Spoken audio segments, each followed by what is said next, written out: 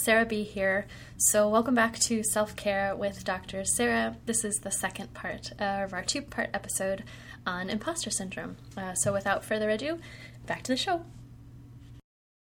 Do you want to talk about some of your triggers?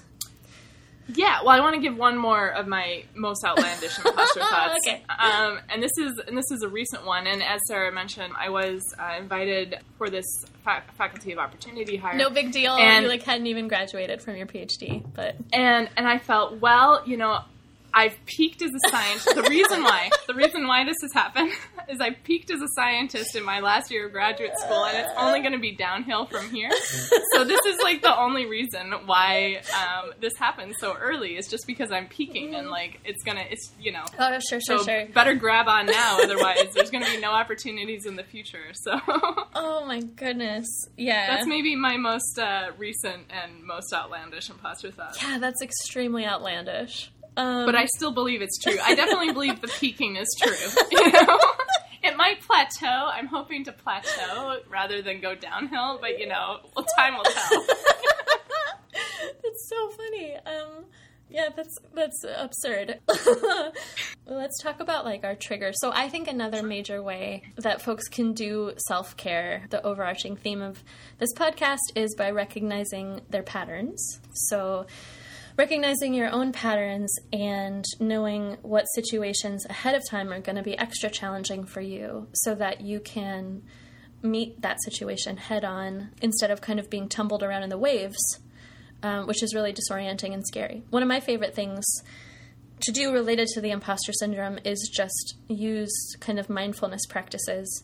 I put myself in a situation in my mind where a visualization exercise where I know that it's going to be deeply uncomfortable to remember that or to visualize this scenario, and I kind of can force myself to keep taking deep breaths. It kind of feels like Pema Chodron gives this analogy. I'm really into mindfulness, but she says it's opening the window of a hot, stale room.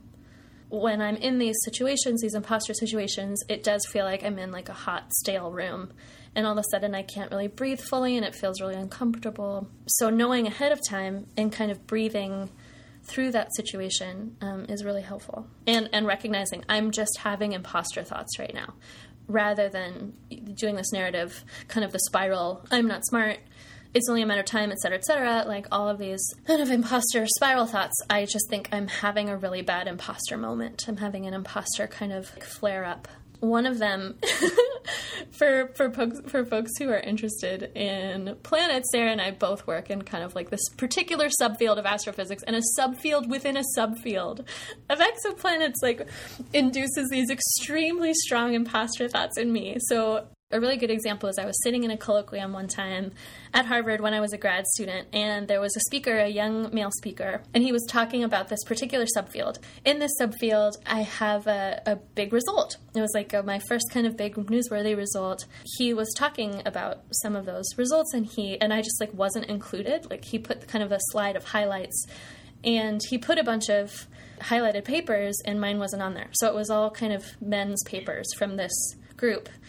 So I remember I had horrible imposter thoughts at that moment, and rather than thinking that it was an accident, even an accident of implicit bias, which it probably is very likely that informed some of that, I thought he didn't include my talk because everyone knows that it's not interesting. He didn't include it on purpose because it's just not worthwhile. It's not worthy of inclusion. And I remember I was sitting in the colloquium room and feeling just deeply uncomfortable and deeply sad. And that manifested physically. It manifests as it hurts in my stomach. I get really tense. I feel almost like a heavy weight in my stomach. And so one of my exercises to kind of grapple with imposter thoughts is to really work on breathing through that particular memory. I have other memories too, but for whatever reason, that one's really, really powerful. And it's really vivid. And I remember thinking very strongly, this guy's going to make it. This guy giving the talk, he is the type of person who's really going to make it, and he's a person that's going to be so desirable for faculty jobs, and I'm just not interesting, and my work isn't worthwhile. I just very, very powerful imposter thoughts. Do you want to share one of your triggers? Yeah, well, so kind of parallel to that, I have this common sentence that I use, Sarah, Right. all the time, where I say, all my research is derivative. I'm pretty sure that's true. You love this word. You love this word. I love the word derivative.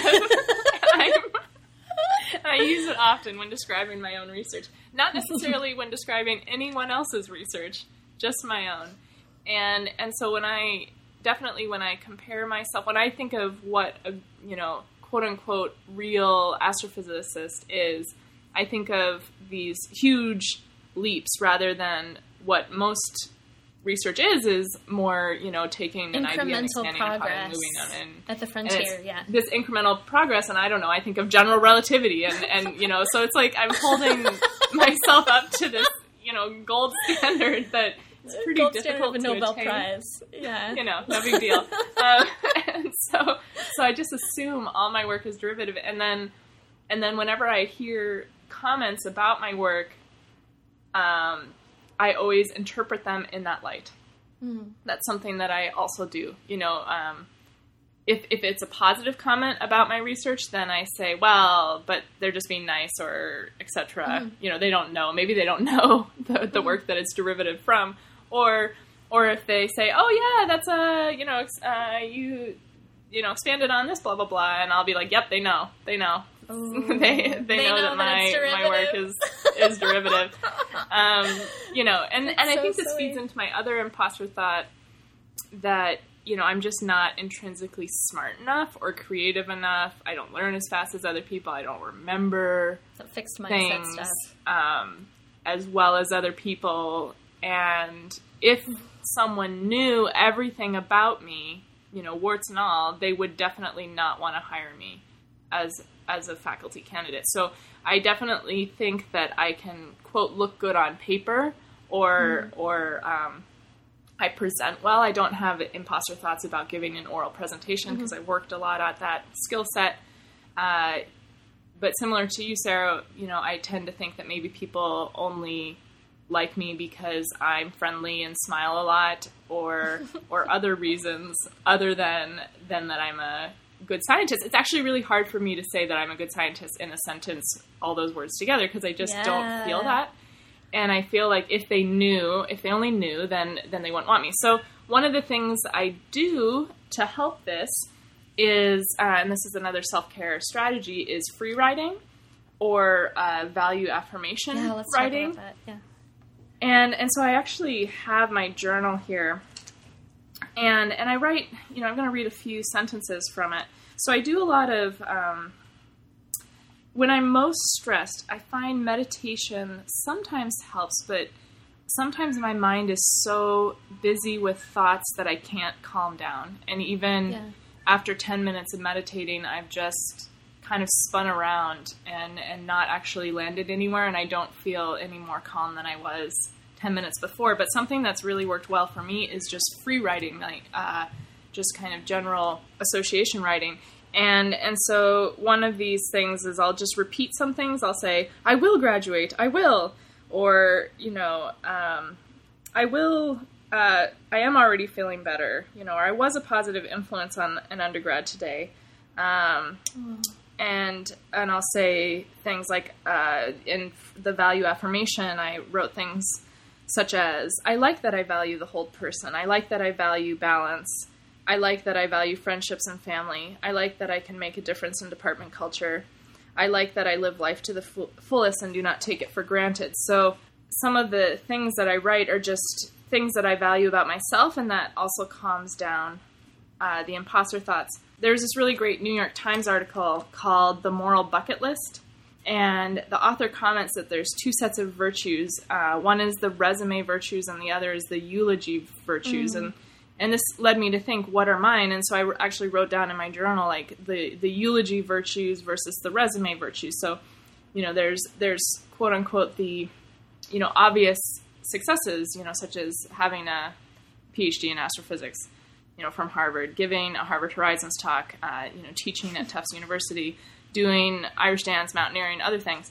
Oh, yeah. But my eulogy ended up to be things more like, that I consider determination to be one of my superpowers, or that I'm positive despite adversity, that I'm encouraging to other people, that I'm adventurous, and that I really focus on life's priorities. So I think writing those down and being aware of yourself as a full person is one way to combat the imposter syndrome.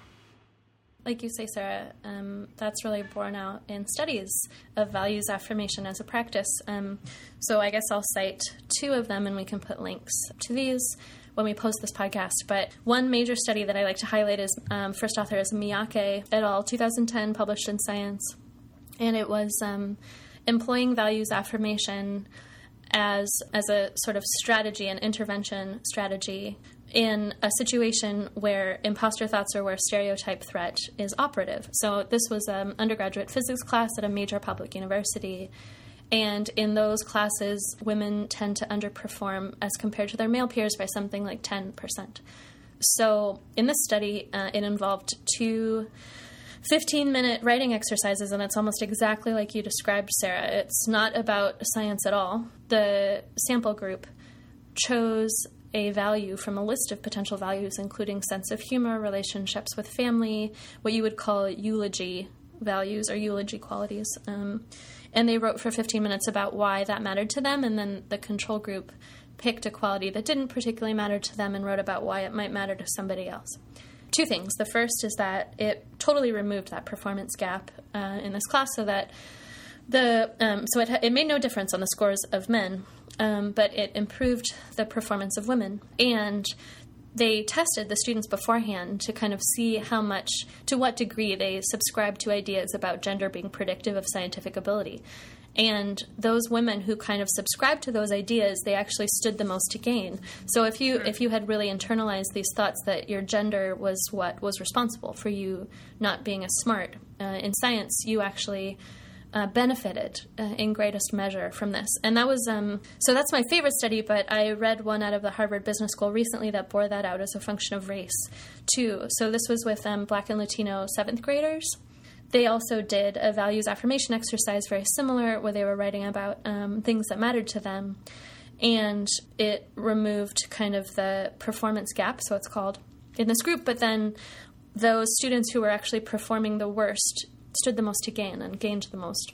So that really kind of speaks to something which is really reflective of yours and my kind of self-care values, which is that it's really, these qualities are really linked within us, which is our identity and the things that we value personally about ourselves and our scientific performance.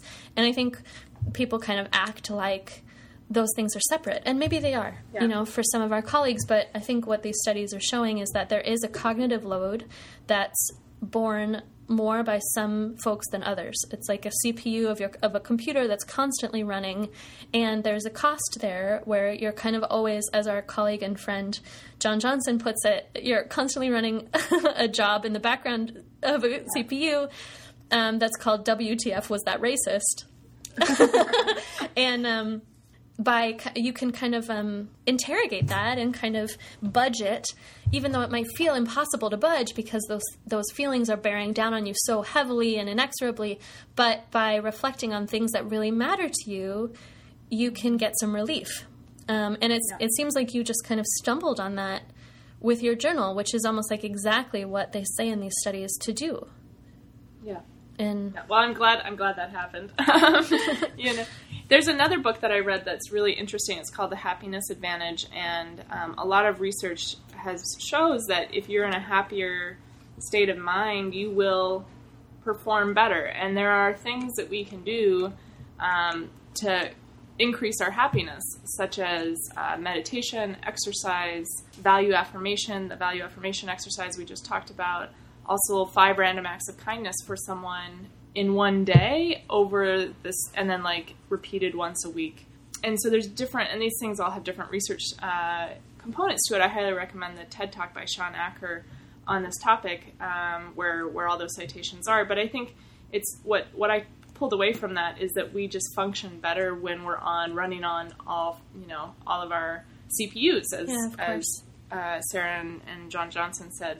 If you have imposter syndrome running in the background, despite the fact that most people with the imposter syndrome are very, very successful, I feel like just think of what we could do if all that CPU load was released.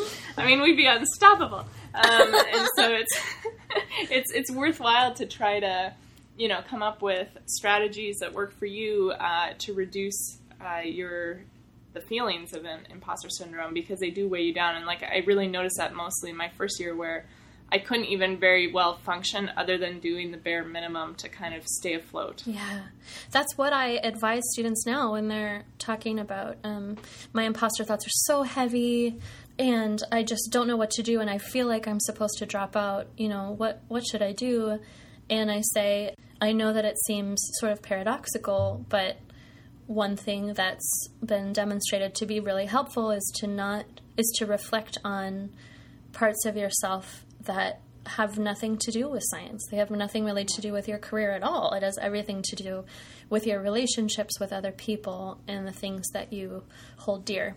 I guess there was another thing I wanted to mention, which is related to why women in particular make the transition from undergraduate bachelor's degree in STEM to a PhD program, to a graduate program. So this is in the National Academy's Beyond Bias and Barriers study, which we'll also link to, and they asked folks who were in graduate programs in STEM why they chose to pursue those programs. And for men, they tended to say that they pursued graduate study because they felt that they were good at the subject, or because they felt they had something to contribute, or because they thought it would result in kind of monetary gain for them. This is something that's going to be fruitful for me. I can support myself this way. And women overwhelmingly said that it was because someone encouraged them to, who mattered to them. So not even necessarily a scientist, just kind of a trusted figure. And that's definitely my story. That's absolutely my story. Not only with graduate school, where a professor at Berkeley stopped me in the hallway of the astronomy building and said, "Have you thought about applying to graduate school?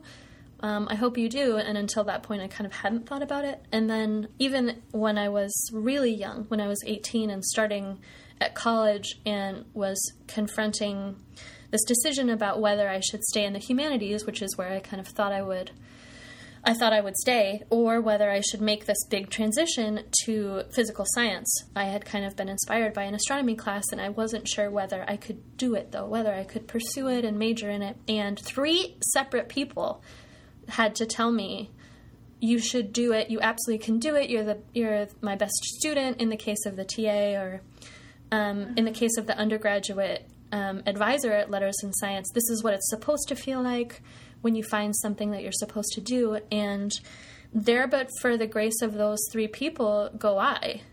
I don't know what would have happened in my mental process if I hadn't received that encouragement. And that just really affirms to me how intertwined my scientific success is with my relationships with others. Yeah, definitely. I mean, I don't think I would have stayed in without my dad, telling me on the phone 6 times that, no, it's okay, it'll get better. And I believed him because he had gone through it before himself. And so... Your dad had imposter thoughts? I mean, that he had gone through grad school. I don't know. We never talked about the imposter syndrome while he was alive because I didn't know that it was a real thing. While he was alive. Right. I'm sure he did. Well, you know what he would say to me is he would say, "Sarah, all my children are smarter than me." Oh. He would say that all the time, and he would always say little comments about how he didn't feel that he was smart. So I'm sure he had it. I don't think he knew he had it either. He would often compare himself, I remember, negatively to other professors in his department, even though, he won the University Teaching Award, I think, all but 2 years of the 37 years he taught there, or something ridiculous like that. And so, oh my goodness. But he would maybe undervalue that and then compare his research. So I'm sure he had the imposter syndrome, but again, I didn't know it was, and he passed away my second year, so I never really talked to him about it. Just his encouragement that I could get through this really was instrumental in me continuing on. Well, he's a really special man. Yeah. I think we should probably wrap up. Yeah, I think we should mention some of the resources that are available. I feel like emotionally drained. It's really hard to talk about imposter syndrome.